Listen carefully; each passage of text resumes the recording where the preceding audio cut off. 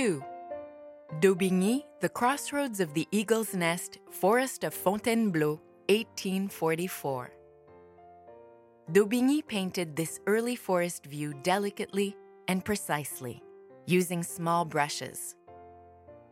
Born in Paris in 1817, he had studied Dutch landscapes in the Louvre Museum and trained with painters at the French Academy. These artists taught him to sketch elements such as trees and rocks outside, and then paint his finished canvases in the studio. Each thin layer of paint had to dry before he could add the next, and a finished painting required many sessions of work.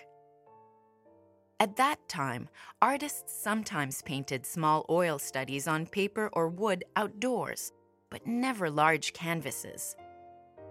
In the fall of 1843, however, the young Daubigny spent a month in the forest of Fontainebleau working on a canvas outside. He wrote in a letter, "The forest is glorious. The ash and beech trees are beginning to turn gold, and the oaks are still a beautiful green. I leave for the forest each morning loaded up like a pack mule." On the letter, he added a sketch of himself carrying a canvas just this size, along with an easel, a stool, a box of paints, and an artist's parasol. From this, we know that Daubigny actually painted the first stages of this picture outdoors, which was an unusual choice at the time.